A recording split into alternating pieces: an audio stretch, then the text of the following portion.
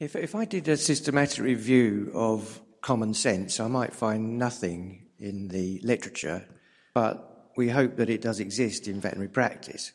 But a lot of protocols are developed and put into practice by practitioners for the benefit of their patients and clients.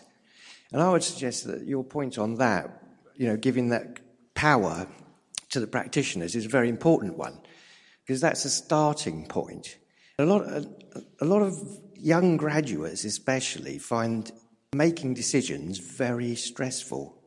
And if they're going to be told that if there's no guideline for that, well, you must follow this guideline, but there isn't any, I'm concerned that there could be some mental health issues even. Yeah, definitely. And I think where we've come at it from in our own institute is very much trying to standardise the key areas upon which we have research themes. I mean, that's really what's driven that. So that, in essence, we've tried to do all we can to standardise protocols within about half a dozen key disease types. But absolutely, I think we're still at a point, on the evidence-based journey at a very, very early stage. And for almost all of which we see in the hospital, or a large proportion of what we see in the hospital, there is no protocols, even within an academic centre for this. We have to then, be reliant on clinical acumen, clinical judgment, perceived wisdom and all these other aspects. So absolutely, I think we have to be realistic and sort of say that there's not going to be guidelines for every scenario, and practice is not just going to be a recipe book.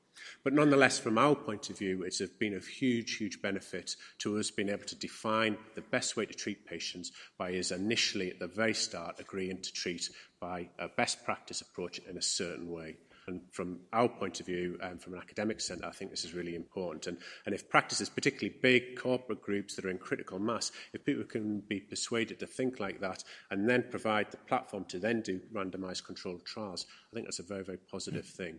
Just one final point on that. A lot of practices do have these protocols, but they're sometimes not the same as what you guys in the universities might tell us are true. And that is a source of conflict sometimes. Well, I would back the practitioners and encourage you to be brave. And just because it's not what the academics think doesn't necessarily in any way imply that you are incorrect. And if you have collectively decided that you want to treat in this certain way, and you feel like, based on past literature, that is a defensible approach, then I would really encourage people to step forward, even at that very simple entry-level type research of saying, we've treated X number of patients with this protocol, and these are our treatment outcomes. Because if you do that, then the next step is then saying, right, well, actually, we're going to start a dialogue with academics, or we're going to start a discussion with industry, and we're going to see whether we can develop a way that improves on what our current rate is. I still think there's great appetite in the journals about publishing work, which is big cohorts of work treated in a standardised way. Even though some people are quite snooty about that, I still think there's a strong market for that, particularly if the response is better than what is perceived to be the case historically. Just before we go to John, if I could just add, that's been the whole theme of this last 3 days, hasn't it? Is that there are protocols, there is knowledge, there is experience, there is an enormous amount of information, perhaps that needs to be supported by more robust evidence that suggests that what's happening in general practice is the right way to do it, and some of the things that have been published in terms of the basis of academic, or if we shall say specialist referral centres where there's been minimal numbers of cases that aren't particularly randomly selected, not going to be applicable for what's happening in practice. Professor Innes. Thank you very much, Richard. One of the biggest challenges we've got in companion animals is inbreeding in pedigree dogs. And we live in a post-genomic era. You told us how cheap it is to sequence the canine genome. But a major barrier to that is this silly workaround that we have to work with, which is the use of excess clinical samples. The Scientific Procedures Act was there written 30 years ago, to protect animals in research. It was not there to advance the understanding of veterinary medicine or veterinary genomics. And it's a major welfare issue for dogs now. And I think the UK actually lags behind some other significant territories, Scandinavia being an example, where it is legitimate to take a blood sample from a normal animal for the purposes of research that will benefit the whole breed group or whatever. Yeah. So I think, are we not as a country behind the curve here now? I think it's an extraordinarily important point, and I think this is one of the areas that's been major frustration to us. And there's so many anecdotes I could sort of say about this, about the fact that we're so involved in Edinburgh with genomic research in dogs, and we've just recruited someone from the US who's focused in on the genetics of head morphology. This is absolutely the last thing in the world that I ever thought we'd be involved in. But now we have someone with real expertise and interest in this area. We're very keen to do all that we can to support it. So I'll perhaps just say a few points with that. The one issue where it takes the ambiguity out of it is this issue of buccal swabs, not scrapes, but buccal swabs. So for patients where we want to take samples, everyone should get the message that in most ethic review panels, they will allow you to take a buccal swab. Now, we've had a very heated debate in Edinburgh about this, and there's been a lot of politicking about this, but we're now at a very, very clear point, and this can be used as precedent elsewhere as far as I'm concerned, that the collection of a buccal swab, which allows the collection of DNA of a suitable quality for pretty much all purposes, is something that can be undertaken without an ASPA requirement. So I think we should all have the mindset that we can collect DNA with client consent and the usual permissions and the usual issues of confidentiality and withdrawal of that DNA. We can do that without doing it.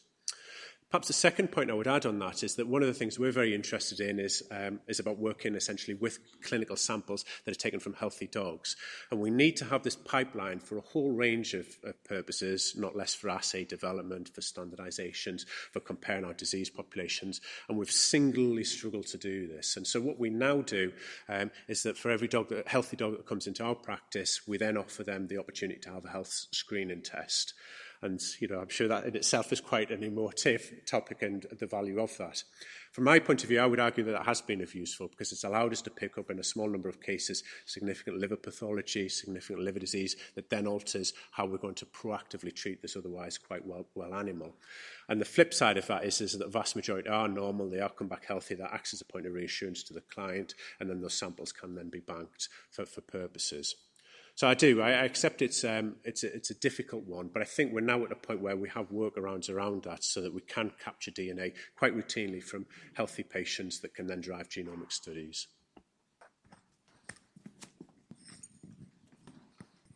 Yes, there are a lot of clients, more and more, they have some funny ideas themselves about therapeutical trials, especially therapies who have not been accepted neither in human medicine, more or less, or like in veterinary medicine, for instance, like homeopathy or all this stuff, other therapies, oxidative therapies, maybe with unproven effects, What to tell them, what is your opinion, what should be accepted, even if it could work, we don't know. There are thousands of discussions about homeopathy or maybe other therapies not accepted in established medicine. What are you? I'd perhaps come back to the issue of homeopathy, but in essence, initially, we're, I think in many ways, in a useful position in the UK for having very clear guidance along the cascade. So for certain treatments and, for, say, our IBD population or our chronic enteropathy population, I think there's a growing consensus amongst the community that we would treat with the diet trial first. We would then, if it didn't work, then treat with an antibiotic responsive treatment. And if it's essentially had a treatment failure there are a few things that we can try, but ultimately start to think about immunosuppressive steroid treatment at the end of that. And I think, we would try and persuade clients that this is what our specialist field would see as being best practice, not absolutely defined as this is absolute gold standard treatment, but there is a consensus. And this idea of consensus statements as being the next best thing exists with the Irish guidelines for renal failure, for example, and for the management of proteinuria. There are quite a few areas around which we can say, well, this is what this pool of specialists think, and quite honestly, I'm a little uncomfortable going massively off-piste with that. The homeopathy thing, I'm sure that the letters in the Vet Times give a better discussion of that than I can do. But yes, I would be quite keen to steer clients away from that, and that's not a service we offer within our own clinic. Great. Thank you, Richard. I just wanted to ask a question about incentives for investing time in research, and that some of these incentives might be obviously shared between academically driven vets and in-practice vets, the obvious one being to improve animal welfare. Some of those other incentives might be quite different. So for an academically driven vet, there's a big incentive to publish and obviously to drive their career in that direction, whereas for an in-practice vet, the drive to publish may not be so big. But I wondered whether there was any scope for the RCVS to offer some kind of parallel accreditation scheme, not as part of the RCVS accreditation scheme, but something in parallel with it that kind of identifies practices that are engaged with approved research that has gone through the ERP, almost as to have a knock-on effect that engages the client and also reassures the client that the research that practice is getting involved with is approved by the RCVS. I mean, I'll perhaps come back to that, but I'll just hand over to a slightly more esteemed colleague on this. Thank you. So one of the things the Royal College already does is as part of the practice standard scheme, under the new awards, you get points for taking part in various, using evidence-based, taking part in externally gathering schemes like the RVC and things like that. So we are part the way there.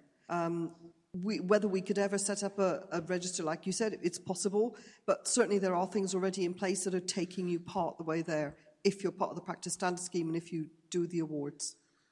Yeah, and I was going to say that from some of the discussions that I've heard of and been part of, I think there is much more of a drive towards getting this, to try and allow it to be more readily easy, or make it more easier for clients, for practices to highlight the fact that they are progressive, that they are engaging in clinical research. And I think there's been, as you heard there, a lot of discussions about that from the practice standards route.